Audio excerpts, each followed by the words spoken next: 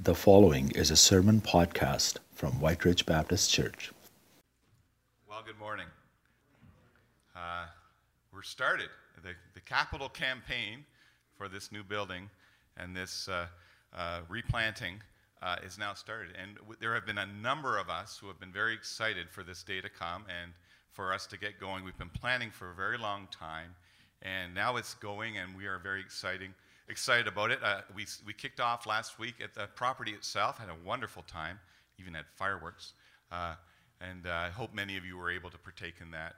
I want to do three things this morning, or ask you actually to do three things with me over this campaign period. And the first one is first of all, four things. First of all, take out your bulletin, and there's a sheet.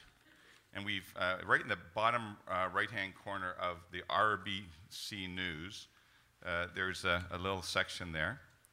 And I want you to do three things in this campaign. We're going to be asking you to attend a small group information center. What is a small group information center? Small group information meeting. It's an information meeting in a small setting. Simple as that. There will be sign-up sheets for you to attend. We want everyone to go to one of those meetings, and they'll start. The sign-up sheet will be in the foyer next week. So number one, attend a small group information center. There you will be given a lot more information about the project and told or allowed to think about how you might be able to participate in this venture. So that's number one. Number two, there's something called the very creative name, the Capital Fund's main event. This is the main event. We are very excited about this day. It is October the 29th, so you need to write in your calendars October 29th. Do not miss it. Book off the whole half day. It's going to start in the evening, but it's going to be a great time. Kids and everything will be taken care of as well. More information on that later, but I wanted you to get that date in your calendar. The third thing I'd ask you to do in this campaign period is maybe a little more spiritual, and that's to lean in. There's been lots of great discussions starting already on the campaign, which is wonderful to hear. Lots of chatter, lots of good discussion as a community as we start to think about what this means for us. But as you lean into this and ask yourself, well, what's stopping me from being fully committed to that? Capture that thought and make that your faith journey. Because all of us have different things that might get in the way of us wanting to participate fully. Now's the time to do that. And to work on that over the period, the journey that we're going through over the next month or so, to figure out what God would have you to do, how you have you grow through this period. So thank you very much for that. I also have the distinct pleasure of introducing Phil Entema. Is he somewhere here? I'm here. Oh, there he is. Come on up here, Phil.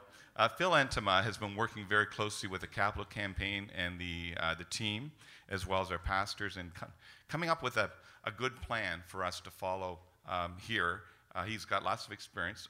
I would say that Phil is a good man. He's been married 47 years to his wife, Terry. He only looks 40, so that you were -7 when you got married, I think.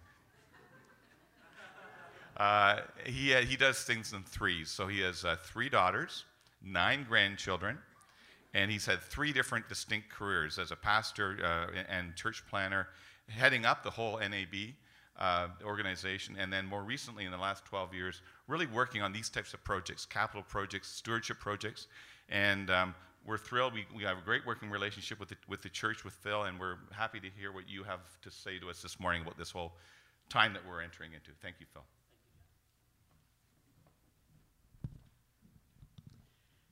Thank you again for having me. It's a joy to be a part of this. I believe deeply in what you're about to do.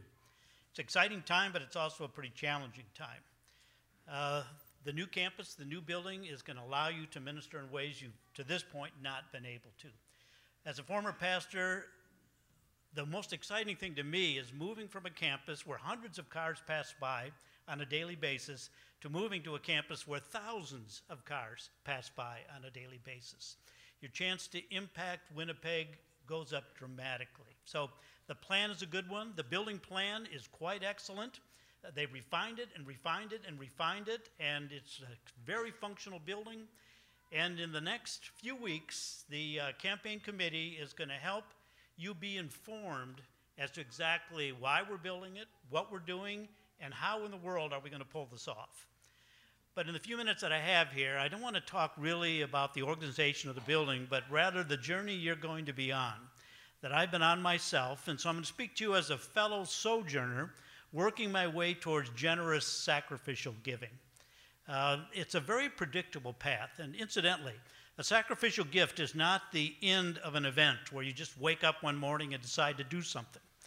It's spending weeks allowing God's Spirit to speak to us, to reveal himself, what exactly he expects from each individual to commit. At the end of the process, we want you to give by revelation. No one is going to tell you what to give. We feel God is going to do that. Fits perfectly with Pastor's message that we're looking for heavenly wisdom for God to speak to us. And the predictable path is this. Usually the first number that pops in our head, in the number that pops in my rather carnal mind is, what could I give and still fall asleep at night? A little less than what God wants. So as I begin to ponder that number, God speaks to me. He tells me that all that I possess, he owns. He reminds me of Psalm chapter 24, verse 1, the earth is the Lord's and everything in it and all who dwell therein, and that perhaps he has positioned me for just a time as this. So as I continue to ponder it, the number may go up a little bit, and now I'm beginning to think, okay, how much could I give to God and not disturb any of my financial goals and plans? I'm a real planner. I'm a goal setter. I have a number I want to retire with. And all of a sudden, God's will begins to collide with some of my own personal plans for his things. I begin to feel a bit uncomfortable, and I know where all this is headed, that God is going to push me beyond my comfort level. And I have to warn you, as God begins to reveal to you, it will become a bit uncomfortable as his plans collide with your plans. The longer I'm in this process, more verses begin to come to mind. Seek first the kingdom of heaven and his righteousness, and all of these things will be added unto you. In 2 Corinthians chapter 8 and 9, twice he says this, I've given you all you need, and I've given you more. It begins to dawn on me at that point that I live far better than the rest of the world does, and that God has blessed me with more than I need. At that point, I begin to surrender my own plans. And on an altar, I lay before him my income, my assets, and at this time I begin to say, God, what is it you would have me to do? At that point, I have freedom. God begins to speak. He whispers a number I wouldn't have been prepared for weeks before, but now I am. And now here I am, well into my 60s. And you know what? In being generous, in risking a few times, I ended up exactly where I thought I would. All of my financial goals were met. And I'm going to assert to you, they were met not in spite of being generous.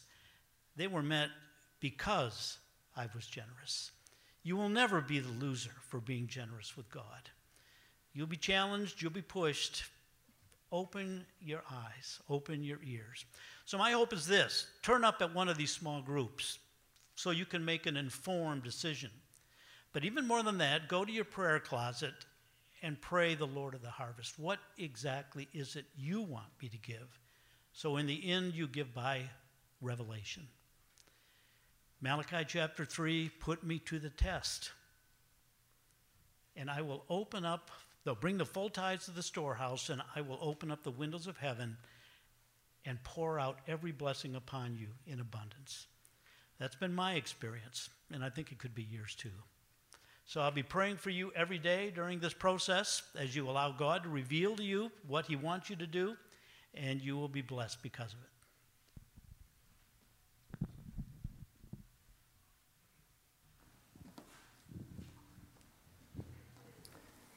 Amen. Thank you so much, Phil. It occurred to me as you were sharing, Phil, that I can't think of one biblical character whose personal plans didn't collide with God's plans at some point in redemptive history. Nor can I think off the top of my head of anybody in church history that was used by God that didn't have personal plans change. And so thanks for that language, and thanks for sharing with us and walking with us. I'm excited about what this fall has for us as a church family, and like all families, we're making decisions this fall. We're making decisions together. We're going to be, over the next 2 months, walking through Scripture, walking through Bible study, and praying together.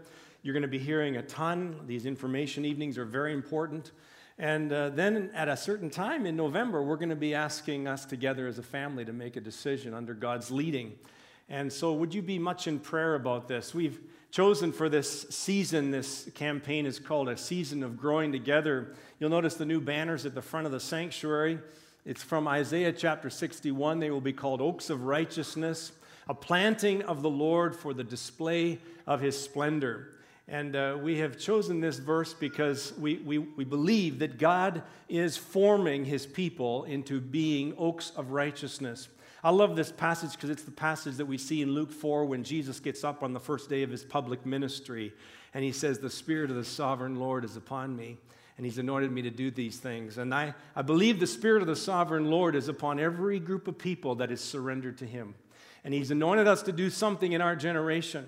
I believe it has to do with buildings sometimes. And so that's the thing that we're going to be praying and asking God for wisdom about this fall. St. Augustine once said that where Scripture speaks, God speaks. John Wesley said that I am a creature of the day. I am a spirit come from God and returning to God. I want to know one thing, the way to heaven. God Himself has condescended to teach me the way. He has written it down in a book. So give me that book at any price. Give me the book of God. Let me be a man of one book, John Wesley says. We believe here in our church family that this book, the Bible, the Scriptures, the written Word of God, is a critical piece of what it is all about in our transformation, in our spiritual formation, to become oaks of righteousness, to be mature in Christ Jesus, to grow into the full stature of a measure of Jesus Christ. We believe that the Word of God is critical, and so as we enter into this season of time, we've chosen 1 Kings to be this scripture that we're going to track with and study during these days. And you can do well by yourself if you want to get more out of your relationship with God in these days and in your study of the Word. You can not only be reading 1 Kings throughout the week as we preach through it, but you can also be taking that little blue insert in your bulletin out and taking some notes. And sometimes along the way, as I'm preaching, you'll notice that the Holy Spirit kind of nudges you on something, and you have to take some notes, and you have to go and deal with something later. That's a good thing to do. Another thing you can do is you can talk with what God's teaching you through the Word with somebody else, whether you're in a life group, a Bible study, a family, but talk about it. When you talk about what God's doing in you, you become accountable for the things that He is doing. And you're able to grow and take that next step in maturity. So I want to encourage you to study the Word with us today, or these coming days, and we look forward to it. How did we arrive at 1 Kings? Well, we've had the pattern here at White Ridge Baptist Church of going back and forth between the Old and the New Testament as we want to understand the whole counsel of God. And when we came to the next season of time in the Old Testament, this is the scripture that God was leading us to. A couple of years ago, we were in Joshua, God leading His people into the promised land. And then last year, we took the whole time in 1 and 2 Samuel, understanding King David and all of his reign. And now we're into 1 Kings, and King David is dying at the beginning of 1 Kings, and Solomon, his son, is taking over as king of Israel. 1 and 2 Kings was originally one book, covers about 400 years of history. It's an incredible season of time between about 971 BC until 561 BC. And there's an incredible story here for us to learn from. You'll notice in that insert in your bulletin, I've written a theme for 1 Kings. And it might surprise you. The theme of 1 Kings is this: that in an age of national and spiritual decline in Israel, God raises up anointed leaders and pursues a people who will consecrate themselves to the work of building up His temple on earth for his glory. He calls for wholehearted devotion. He punishes disobedience, but he always is faithful to keep his promises by grace. The remarkable thing about studying history is that the history books never tell the whole story. And even as this author sets pen to paper and begins to study or to account for the history of Israel during the time of Solomon and on beyond the divided kingdom, he is writing hundreds of years later, likely during the exile. And here he is, and you've got to listen to what's on between the lines if you're going to really understand the things that are happening. What does this teach us? I want to say there's one very important lesson that I believe 1 Kings is going to teach us, and I want to just paint it as clearly as I can to you up front before we get into the text this morning. And that is that we can be living in a country and see national and moral and spiritual decline unlike we have ever seen in Canada. And in the middle of such decline as history is being written, we have the opportunity as God's people to be difference makers. So at a time in our country when churches are closing and buildings are being sold and whole denominations in Canada, whole denominations are on the verge of extinction. What does that say about our ministry? About a people who is deciding they're led to invest millions of dollars or put up new buildings and start new programs? What does it say? Well, I believe that God still faithfully is raising up anointed leaders, pursuing a people who will swim against the tide of moral and spiritual decline, trust in Him to do great things, accomplish purposes for our generation through people fully committed to Him. He does not need a perfect people, and He doesn't even need a strong people. He just needs a faithful people that will follow His lead. Scripture teaches us that God is the God of the impossible, that God loves to defy statistics and averages and norms. He loves to show Himself strong among a people fully devoted to Him.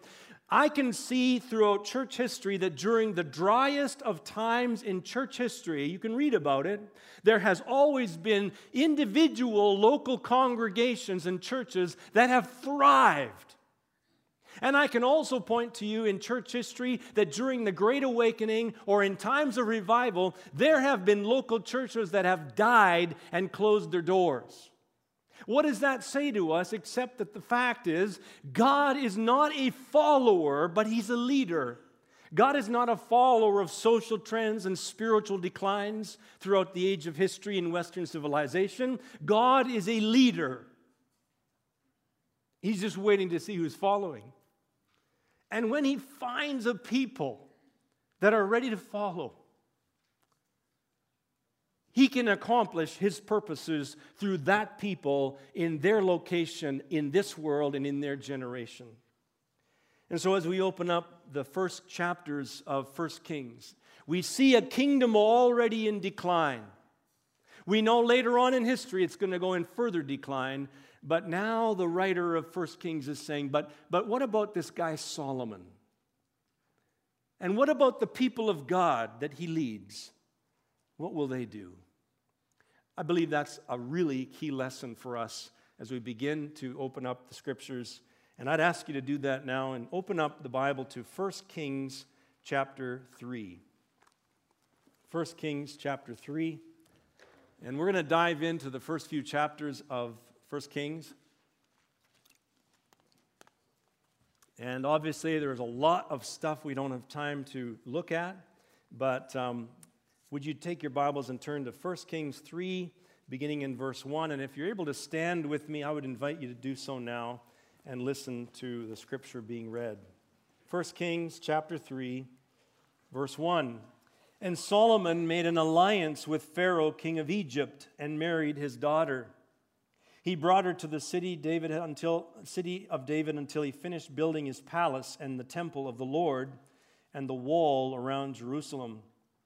The people, however, were still sacrificing at the high places because a temple had not yet been built for the name of the Lord. Solomon showed his love for the Lord by walking according to the statutes of his father David, except he offered sacrifices and burned incense on the high places. The king went to Gibeon to offer sacrifices, for that was the most important high place. And Solomon offered 1,000 burnt offerings on that altar. At Gibeon, though, the Lord appeared to Solomon during the night in a dream, and God said to him, "Ask for whatever you want me to give you." So Solomon answered, "You have shown kindness to your servant, my father David, because he was faithful to you and righteous and upright in heart. You have continued this great kindness to him and have given him a son to sit on his throne this very day. Now, O Lord my God, you have made your servant king in place of my father David, but I am only a little child and do not know how to carry out my duties. Your servant is here among the people you chosen, a great people, too numerous to count or number. So give your servant a discerning heart to govern your people and to distinguish between right and wrong. For who is able to govern this great people of yours?" The Lord was pleased that Solomon had asked for this. So God said to him, "Since you have asked for this, and not for long life or wealth for yourself, nor have asked for the death of your enemies, but for discernment in administering justice, I will do what you have asked. I will give you a wise and discerning heart, so that there will never have been anyone like you, nor will there ever be. Moreover, I will give you what you have not asked for, both riches and honor, so that in your lifetime you will have no equal among kings. And if you walk in my ways and obey my statutes and commands as David your father did, I will give you a long life." Then Solomon awoke, and he realized it had been a dream. He returned to Jerusalem, stood before the ark of the Lord's covenant, and sacrificed burnt offerings and fellowship offerings. And then he gave a feast for all his court. May God bless his word to us today. I'd like to share 4 points with you. You'll see them in the blue insert in your bulletin. Time does not permit to get down into some of the introductory stuff, but the important things are these. Number one is that David was an old king about to die, and he was doing nothing to plan for his successor. And we read in the scriptures that in 1 Kings 1 and 2 that his oldest living son, Adonijah, was tired of waiting to be crowned king in the place of his father, and so he leads a revolt, and he gathers around him some loyal subjects, and he goes off and he crowns himself king and begins to celebrate. And some of the loyal subjects of David hear about this, and so they inform Bathsheba, the mother of Solomon, and she goes in to King David's bedroom, and she tells to him that this has happened, that Adonijah is crowned king, and you promised that Solomon, my son, would be king and heir to you. Now, David is in a depressed state. Instead of looking up toward God, he's turned his face toward the wall. He's been a negligent husband and father and king. But now in this moment, God, by his mercy, shakes him out of his slumber. And he rises and he says, "I will fulfill my promise to Solomon. Your son, Bathsheba, will be king." And so we read in the scriptures that Solomon is anointed king, and the first item on the business agenda in chapter 2 is to do a holy house cleaning of the kind which David had never done in the final years of his reign, because he's depressed, his face is toward the wall, he's not doing anything to lead. But David is wise enough to know that he does not want to pass his problems on to his son. And so in chapter 2, he tells them about all the enemies of David and of the throne that are yet alive, that God's justice would deal with. And Solomon has to go and do the deeds of having people killed that should have been killed earlier. Now, it sounds rather crude for us in our way of thinking, but honestly, in that day, Bathsheba, Solomon, and all the other loyal subjects of David would have been killed if they would have not done this. And Solomon's kingdom would not be firmly established had it not been for this kind of addressing of enemies within the court. Now, how do we apply that? I want you to know the New Testament is so clear in how we apply some of these Old Testament scriptures like this. And the application is very simple. There is one king that your heart is designed for. His name is Jesus. And there can be no rival kings, no rival warfaring enemies against that kingdom that he wants to establish in your heart. And so whenever King Jesus comes along, taps you on the shoulder and says, that thing is a danger to your kingdom, my kingdom in you, you cannot cohabitate with me and him or it. That's when you have to do serious business with God. That's the application. And Paul, the apostle, is so clear. He says, put to death whatever belongs to your earthly nature. Put to death the misdeeds of the body. You see, there's only room for one king on the throne of your heart. And that's the way any kingdom has to be established. As fathers, we do not want our negligence, as we saw King David finishing his days. As fathers, we do not want our negligence to be the legacy that we pass on to our children. There is always baggage that one generation will pass on to another generation in their parenting, in their treatment, in their upbringing, or whatever. But God says, no, you don't have to carry that on to the next generation. You can deal with that stuff now. That's what Solomon was doing before he took the throne. The second thing I want to say is that Solomon's ruin is already forewarned. The author of Kings, probably writing during the exile, tells us about the seeds of duplicity that are already planted even in these glory days of Solomon. Now think about it. Up until now and far after Solomon, after the divided kingdom, the exile, and so on, when you think about Israel, and if you were to talk to a Jewish person, the glory days were Solomon. The glory days were David and Solomon. And yet in the glory days, there is the seeds of duplicity happening already. There are three mistakes that Solomon makes before he asks the Lord for wisdom.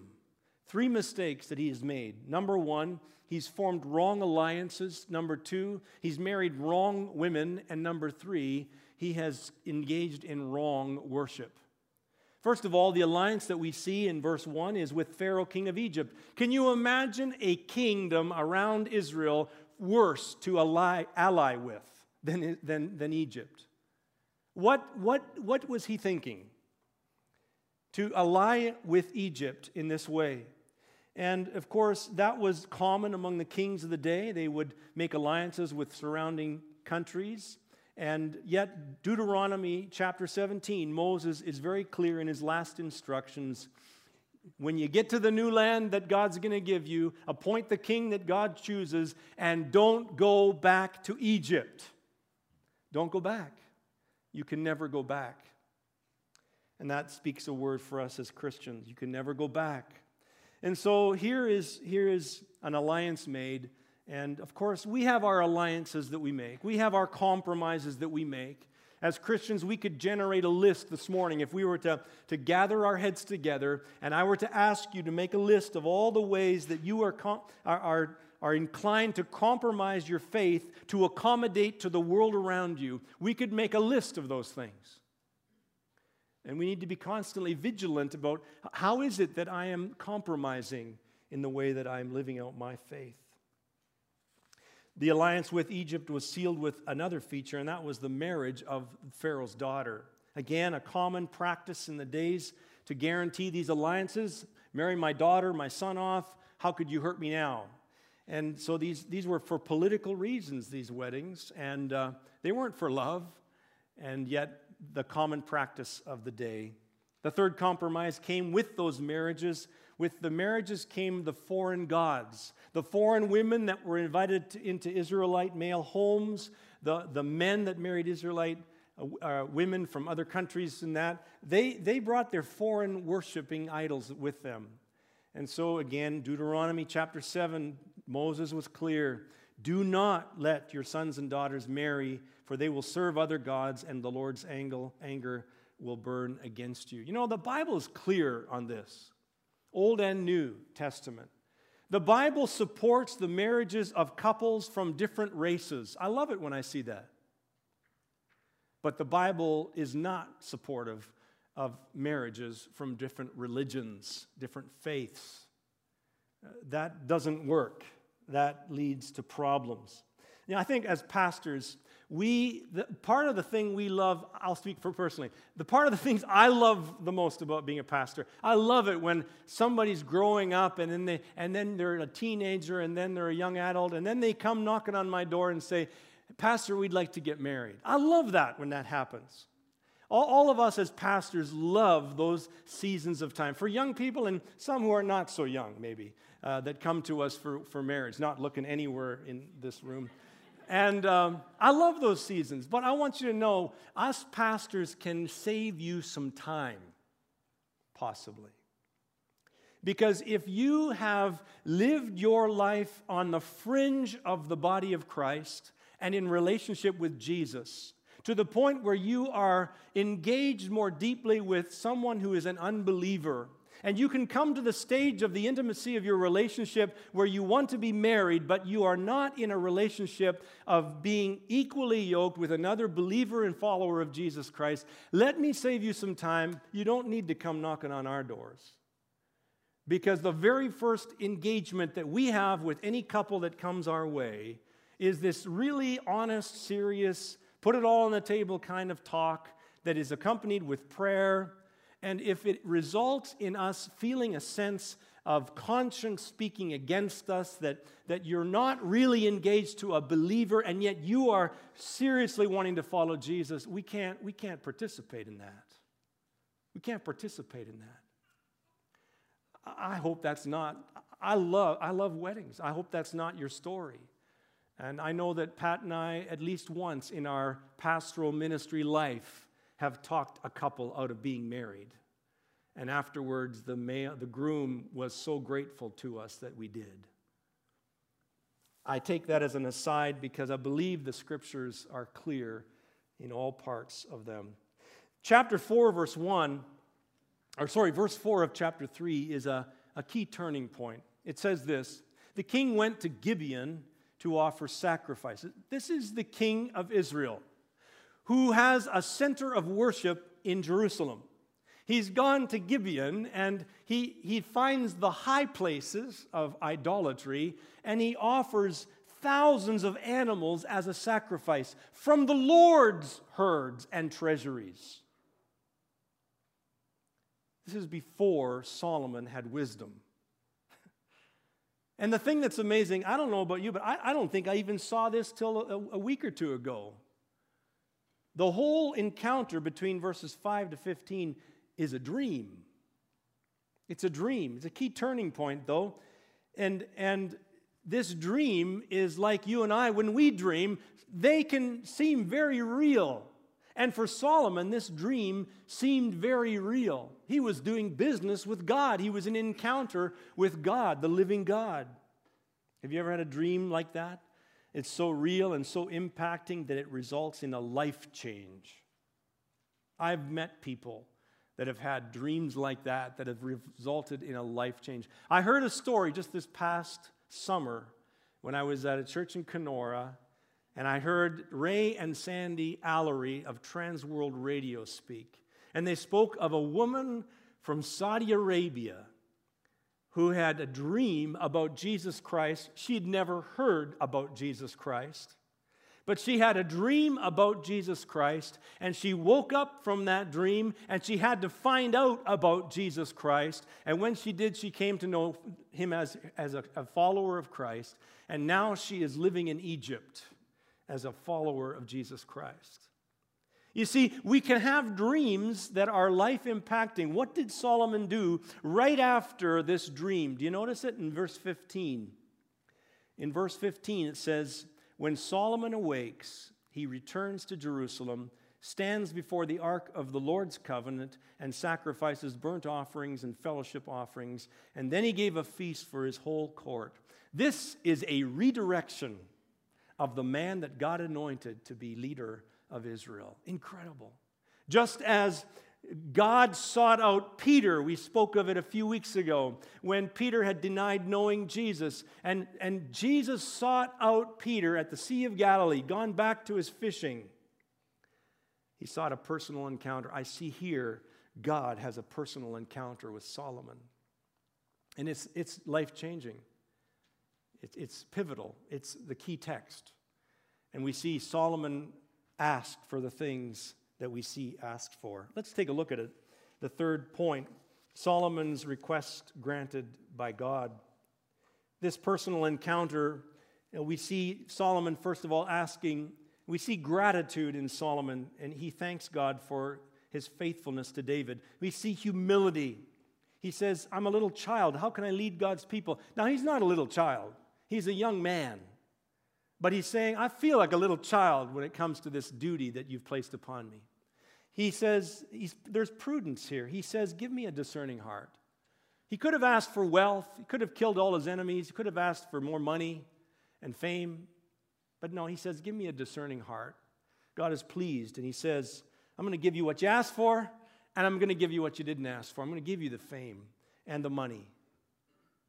Now, this is an incredible passage of Scripture, because as soon as he gets this discerning heart and this wisdom, the wisdom is acquired in one verse, and in the next verse, the wisdom is applied. Now, that's a good lesson for us. Do you have a gift that God gave you? Is there something new that God has placed in your hands? Don't sit on it. Put it into work. The gifts that God gives, he wants us to apply. What's the first application? We read in verses 16 and following in chapter 3 that somebody brings in these two women. They're prostitutes. And the story is that they have both had a baby, but one of them rolled over on the baby at night and killed the baby. And the other prostitute says the baby that she killed is her baby, and now she's trying to tell you that the baby she has is my baby, and the other woman has you get where I'm going with this, right? And the other woman has the same story, and the whole of Israel is on pins and needles waiting to see what's Solomon going to do. Solomon says, bring me a sword. A sword is brought into the court and given to Solomon. He says, cut the baby in two and give a half to each one. And the real mother cries and says, no, she can have the baby. And Solomon says, give this baby to the woman who cried out, for she is the real mother. And look what it says in verse 28. It says, all Israel heard the verdict the king had given. They held the king in awe because they saw that he had wisdom from God to administer justice. Wow. God had given him a gift, and Solomon immediately put that gift into service. Finally, I want to say that Solomon's renown was because of God's wisdom. We see in verse 34 of 1 Kings chapter 4, men of all nations came to listen to Solomon's wisdom, sent by all the kings of the world who had heard of his wisdom.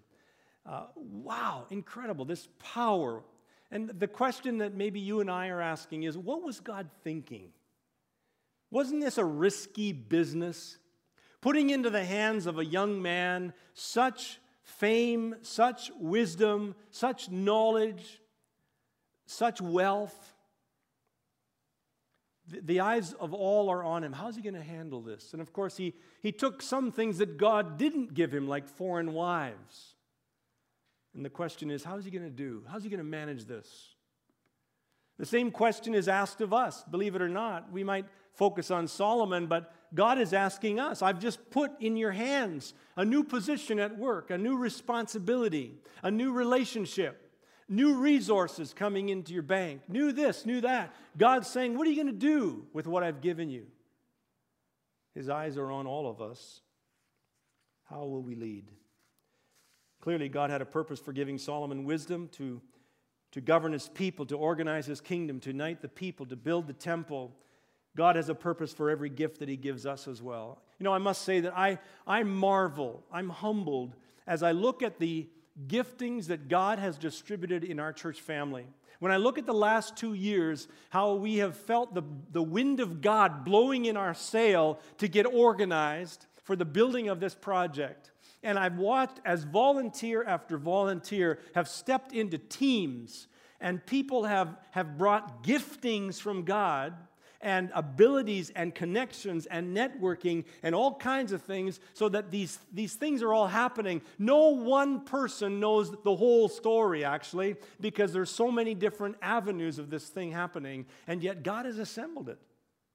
I believe that indeed is the sign of God in his saying, I'm giving you all these gifts, these people, these resources, these gifts and abilities, because I have purposes to fulfill in your generation among you for future generations. I believe that's what God is doing.